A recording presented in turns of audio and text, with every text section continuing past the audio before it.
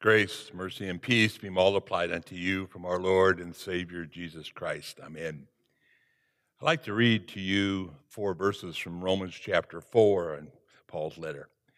What shall we say then? Shall we go on sinning so that the grace may increase? By no means. We died to sin. And how can we live in it any longer? Or don't you know that all of us who were baptized into Christ Jesus were baptized into his death? We were therefore buried with him through baptism into death, in order that just as Christ was raised from the dead by the glory of the Father, we too will walk in new life. In the name of our suffering Savior, dear Christian friends, a sign appeared in front of a nameless church. Come, join us, have fun. It won't cost you anything. Is that right? Is that the way it works? Come and join us and it doesn't cost you anything? Is that the modern version of the gospel? Come, follow. The way is not only free, it's cheap. You don't have to do anything, or you don't have to give anything. You don't even have to believe anything. Just come and have a great time. You know, in our overburdened ears and pocketbooks, that might sound just the right thing to do. Something that doesn't cost, something that doesn't have demands on us, promises fun, freedom. That can't be all bad, can it? It would be nice to have something that didn't demand us of something, didn't expect something from us, wouldn't it? Every day, in every way, the world pulls that from us or at us, demanding, first of all, us to conform, to get in line, to do the right thing, to pay our taxes, to get our license and permits, and to go to the required gatherings and get to our job on time. We invite those needs, or we invite those who we need to invite. We send greetings to those people who greet us, and we do our best to live up to the whole mountain of expectations. Isn't it just the same for this thing called the Christian life? Sure, we talk about our life of faith, but isn't it all just another demand on the top of all the others that we see?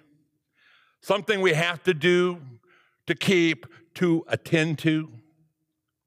And maybe that's why the churches give into that temptation to make the invitation easy, to make the attraction so attractive.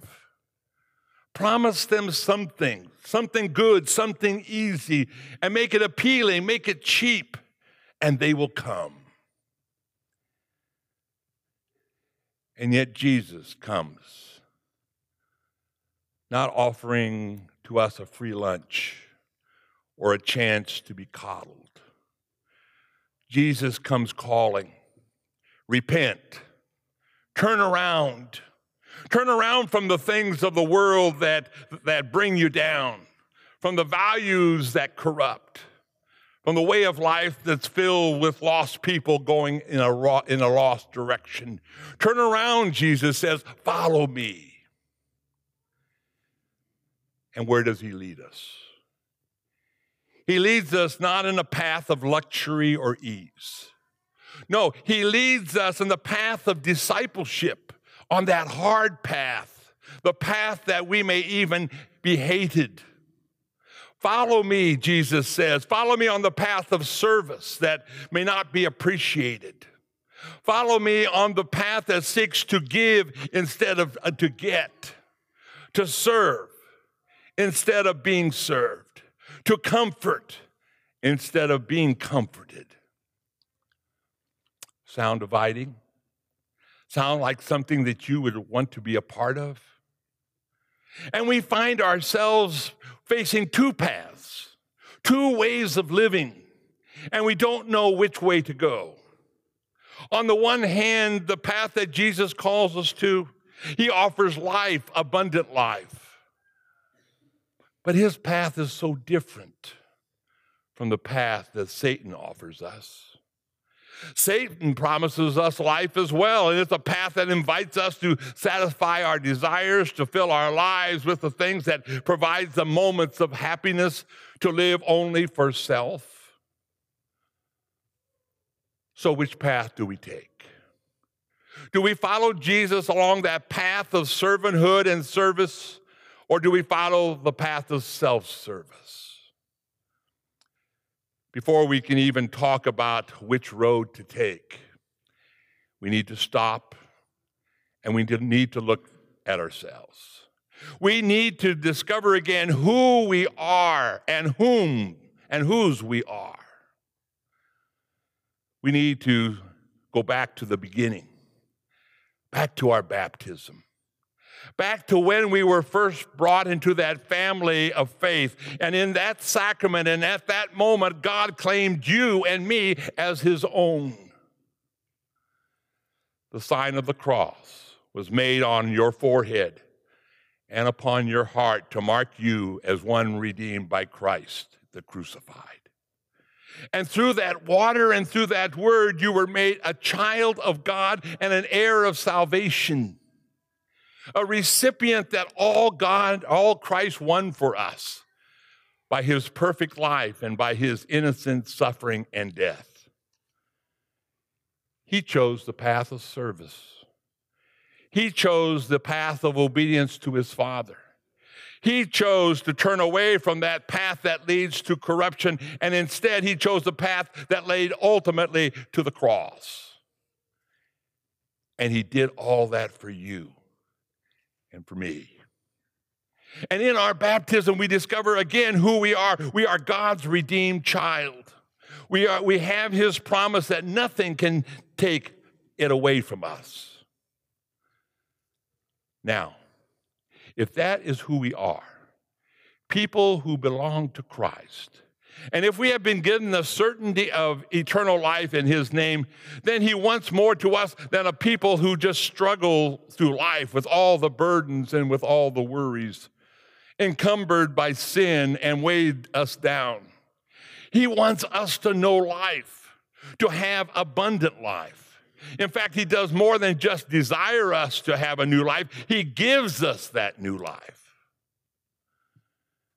For the truth of the matter is that if Jesus called to a radical and repentant discipleship, depending upon our ability to hear and to respond, we might never follow.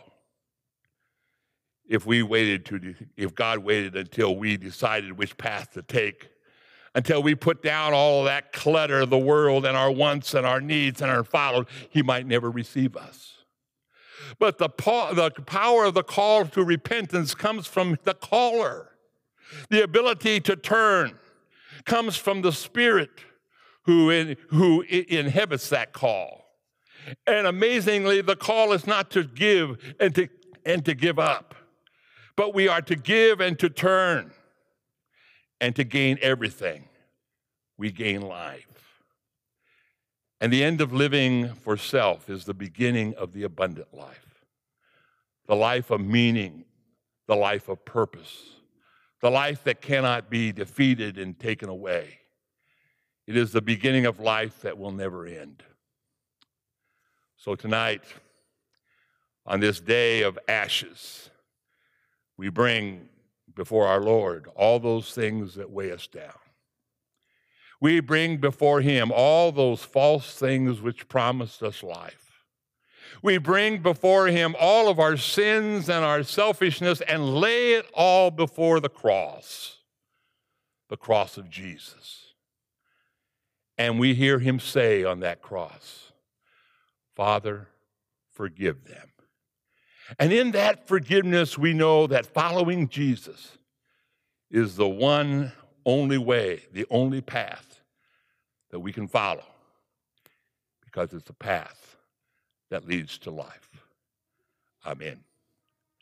Now may the peace of God that surpasses all understanding keep your hearts and your minds in Christ Jesus. Amen.